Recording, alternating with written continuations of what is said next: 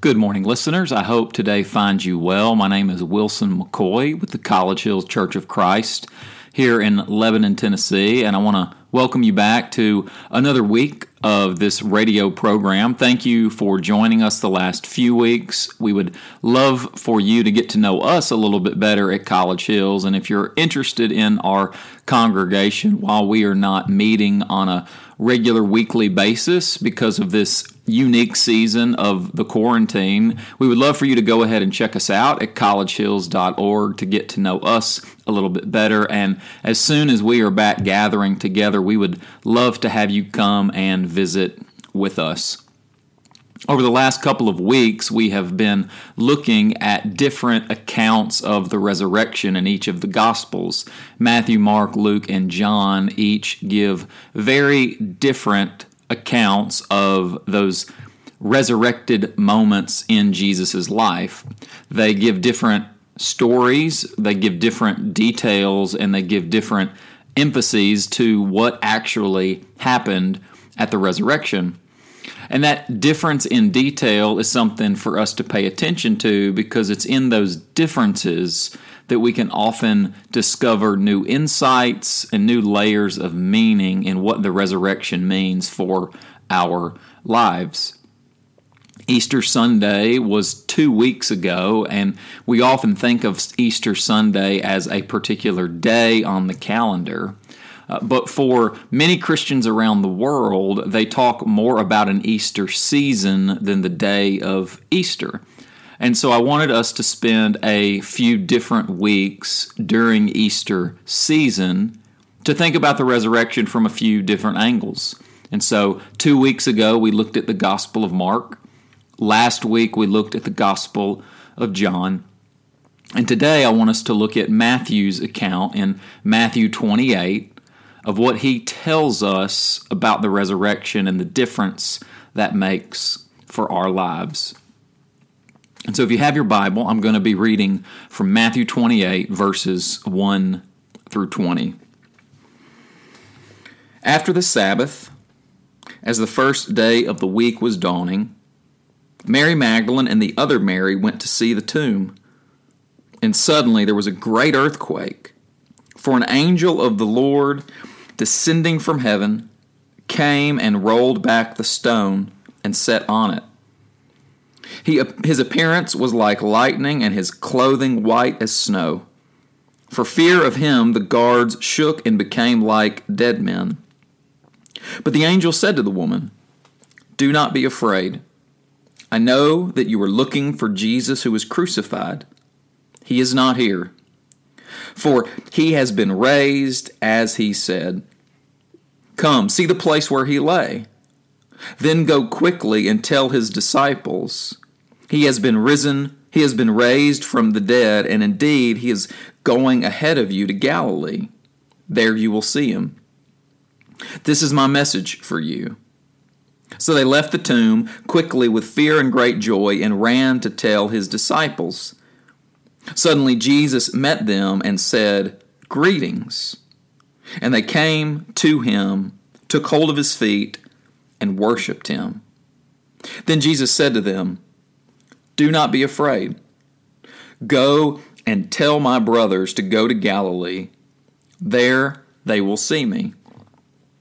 While they were going, some of the guard went into the city and told the chief priests everything that had happened. After the priests had assembled with the elders, they devised a plan to give a large sum of money to the soldiers, telling them, "You must say his disciples came by night and stole him away while we were asleep. If this comes to the governor's ears, we will satisfy him and keep you out of trouble." So they took the money and did as they were directed. And the story is still told among the Jews to this day. Now the 11 disciples went to Galilee, to the mountain to which Jesus had directed them. When they saw him, they worshipped him, but some doubted. And Jesus came and said to them, "All authority in heaven and on earth has been given to me. Go therefore and make disciples of all nations, baptizing them in the name of the Father and of the Son and of the Holy Spirit, and teaching them to obey everything that I have commanded you. And remember, I am with you always to the end of the age. God, thank you so much for this morning. Thank you for this new day and for this new week. And thank you for the resurrection of Jesus that changes how we view the world and changes how we live our lives. And I pray as we spend time in Matthew's account of the resurrection this morning that you would give me the gift of preaching and teaching, and that you would give us all the gift of open hearts, that we would hear your voice and be changed and transformed more into the image of your Son, Jesus. And it's in his name that we pray. Amen. Over the last several weeks, there has been a phrase that I have heard a lot of in this time of quarantine. And while this may not be the exact quote, it goes a little something like this. We are finding ourselves in a season that we have never experienced before. We are experiencing something new that we have never experienced before. Nothing will be the same after this event.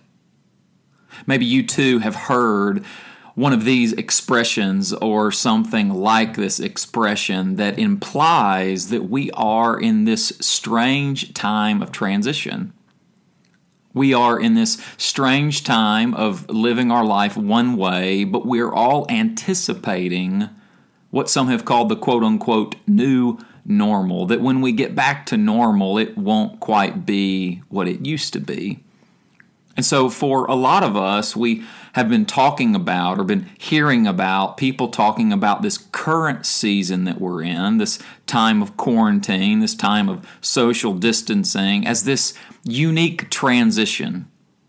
This transition that we're not quite sure how long it's going to last, but we know that we're headed somewhere new. And when you're in a transition like we have all experienced over the last several weeks, then you know that transitions stir a lot of emotions. Because transitions mean change. Transitions mean that things are not going to be the same, and we are not going to be the same. Transitions imply that we are leaving some things behind and we're going to be embracing some new things, even though we don't quite know what those new things might be. Transitions can be difficult, as many of us are learning. And because of that reality of transition that we find ourselves in, that's the reason why I wanted us to look at Matthew's account of the resurrection. Because Matthew's account of the resurrection has a word for us who feel like we are in this in-between time, this time of transition, feeling like we're caught between two worlds, where we know that we had a way of life before, but we're also anticipating a new way of life in the future. As I mentioned earlier, each gospel writer tells the account of the resurrection a bit differently, and depending upon who you read, whether it's Matthew, Mark, Luke, or John, you're going to get different details and flavors and textures to the telling of the resurrection. And it's important to pay attention to those differences and those unique tellings of each gospel writer because they give us insight into what they're trying to say. And one of the things that Matthew especially draws attention to is this transition and struggle that the disciples faced in the midst of this departure from one way of knowing Jesus to this new way of knowing Jesus. And he captures this transition and the difficulty of that transition through these three scenes of the resurrection. First, he tells us about those disciples, Mary and Mary, who go to the tomb early on the first day of the week, and they experience this earthquake. They experience bright angels. They experience guards passing out in front of them. And then this news that Jesus has been raised from the dead. And if that's not enough of a traumatic and dramatic experience, they are then told that they're supposed to go and tell this news to the disciples and to tell them to go to Galilee. And they go with fear and joy, Matthew tells us. This mix of emotion because of this transition they find themselves in. Matthew then reports to us that in the very next scene, although it's not a direct reference, it's an indirect reference to these disciples in the midst of the difficulty of transition, because he tells us that a rumor is started, a lie is created about the body of Jesus being stolen, that the guards and the chief priests conspire together to have this story about why Jesus' body was no longer there.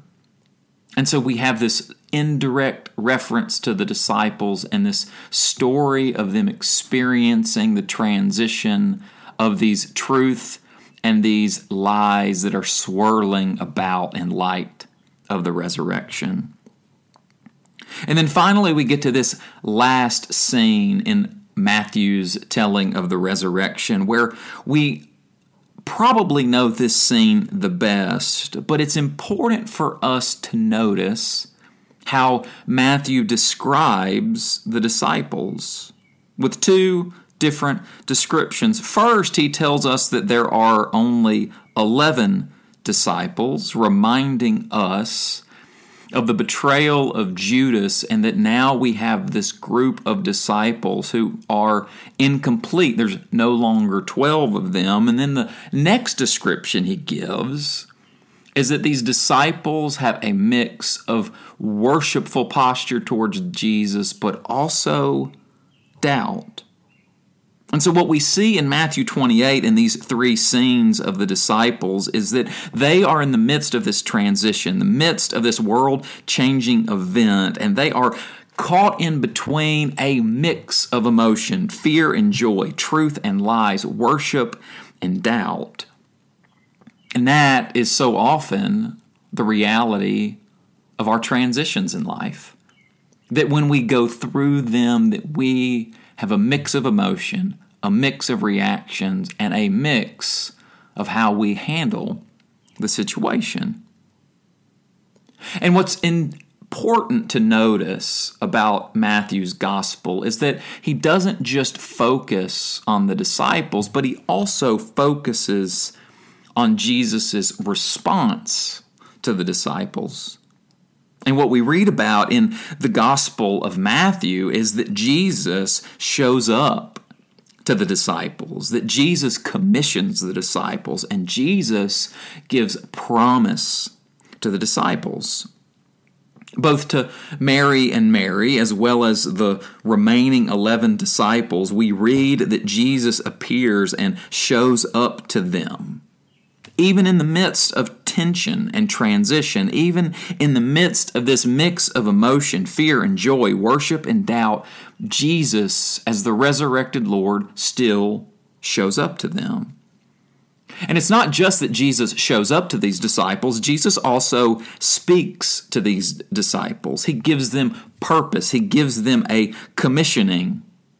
Mary and Mary, he commissions to go and tell the other disciples to go to Galilee, where Jesus will meet them there. And then, in that beautiful and famous scene, the Great Commission, as it's sometimes called, Jesus speaks a word of mission and purpose to these remaining 11 disciples. That even though they don't have it all together, he still trusts them to go, to make disciples, to baptize and to teach. Even in the midst of their messiness and their in-betweenness and their worship and doubtfulness, Jesus still trusts them with mission. And then finally, in that beautiful closing verse of Matthew's gospel, he tells them to remember that he is always with them. He promises his presence with them as they go out into this new world created by the resurrection of Jesus. And what's beautiful about Matthew's gospel is that frame of promising presence is what gives shape to the entirety of Matthew's gospel, because if you will remember, in the very first chapter of Matthew's gospel, when he's telling the birth of Jesus, he tells us that Jesus will be called Emmanuel, God with us. And then here in the very last chapter, the very last verse of his gospel, he again reminds us of God being present with us in Jesus. And so even in the midst of transition, even in the midst of the disciples being filled with worship and doubt, fear and joy, Jesus still promises and provides his presence. These disciples find themselves in that difficult place of an old world leaving them and a new world on the horizon. And yet we still see Jesus showing up, sharing mission, and assuring them of his presence. Because, and this is key, regardless of if the disciples felt like they had it together or not, regardless if they felt like their world that they knew was ending and this new world was beginning, even though they didn't even have it all together, Jesus was still Lord.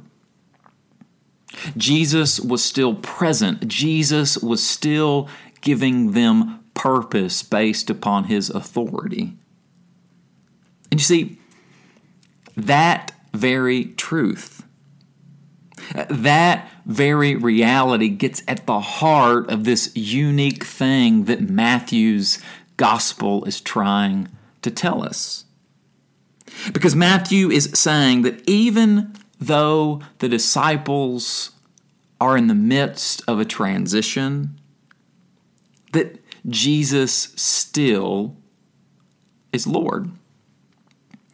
Matthew is saying that, yes, there's some insight into the disciples that we need to see, but we need to see more this picture of Jesus that he shows us. Because Jesus, for Matthew, is the one with all authority. He is the resurrected Lord. He is the one bringing heaven and earth together. Jesus is the one who started in Galilee and now is starting something with these disciples in Galilee as well. Jesus is the one who shows up to them, not the other way around. And the disciples going forward, therefore, are going to have to learn to trust that very truth, to trust that very person.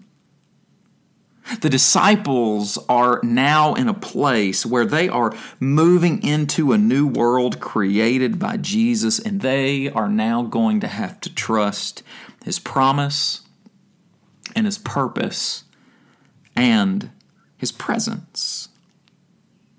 Because that's the thing about transitions that we can sometimes forget, that Matthew's gospel invites us to remember, that transitions are an opportunity for trust. That our transitions in life are these invitations to ask us, who will we trust with our life?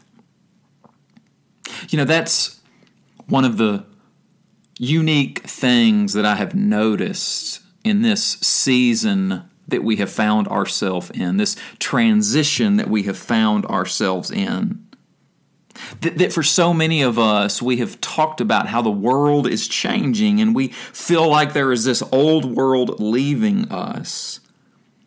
And with the decay and with the feeling that this old world is kind of falling apart, it's causing a lot of us to ask deeper questions about our life and about the foundation upon which we're building. This storm is hitting all of us, and it's forcing us to ask some foundational kinds of questions.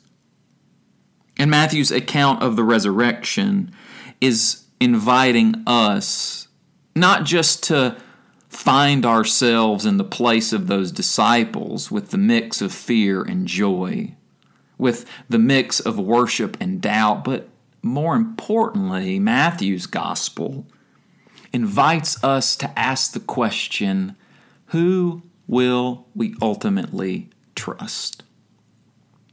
And Matthew's gospel holds up for us the resurrected Lord who has all authority over heaven and earth, who gives us purpose and gives us his presence and invites us to trust him as we move into this new world. He invites us to have faith in him, even though an old world may feel like it is ending. A new world is possible as we trust and follow Jesus. One of the unique things about Matthew's gospel account of the resurrection is that he uses a word here at the end of his telling of the gospel when he describes the disciples, these 11 disciples, and he says that some of them worshiped Jesus, but some of them doubted. And that word he uses for doubt gets used one other place in the entire New Testament, and it gets used in Matthew's gospel as well. Matthew uses this same word in Matthew 14, where he tells us about this experience that the disciples had with Jesus on the water. After Jesus feeds the 5,000, he puts the disciples into a boat and he tells them to go to the other side. He goes to a mountain to pray, and while he's on the mountain praying, this wind storm takes the boat and beats it around on the waves, and the disciples move to the other side of the water. And we're told that early that next morning, the disciples are in the boat and they see this figure walking out toward them on the sea. And when they see this figure walking towards them, they're terrified. They think that they're looking at a ghost. But the moment that they cry out in fear is the moment that Jesus speaks to them from the water and tells them to take heart and to not be afraid because it's him. And at this moment, Peter speaks up and tests Jesus and says, "Lord, if it's really you, command me to come out to you on the water." And so Jesus invites him onto the water, and Peter goes out of the boat and starts walking on the water, moving towards Jesus. And then Matthew tells us this. But when he noticed the strong wind, he became frightened. And beginning to sink, Peter cried out, "Lord, save me." Jesus immediately reached out his hand and caught him, saying, "You of little faith, why did you doubt?" When they got into the boat, the wind ceased, and those in the boat worshipped him, saying, "Truly, you are the Son of God." We have in Matthew 14 a very similar picture of the disciples that we have in Matthew 28. A mix of worship and doubt, and later, again, a mix of worship and doubt. And I think that this story in Matthew 14 gives us lenses to read Matthew 28. Because the predicament of Peter in Matthew 14 is the very same predicament that the disciples find themselves in Matthew 28. It's ultimately a question of who will they trust? Who will they have faith in ultimately? Who do they think can really save them? And as we find ourselves in a season of transition right now, as we find ourselves with this old world seeming to leave us in this new world on the horizon, and here we are in this strange in-between, I think the transition that we find ourselves in asks the same question of us as believers. Who will we ultimately trust? Who do we think can save us? And so as we continue in this strange season of transition, as we feel all of those strange feelings, as we deal with the difficulties of change, I also hope that we will ask those deeper questions, that we will allow this unique transition to force us to ask some of those deeper questions of who do we ultimately trust and where is our ultimate foundation. And no matter what, I hope we, as we move forward into this new week, will remember that beautiful promise of Jesus to us. I am with you always until the end of the age. Amen.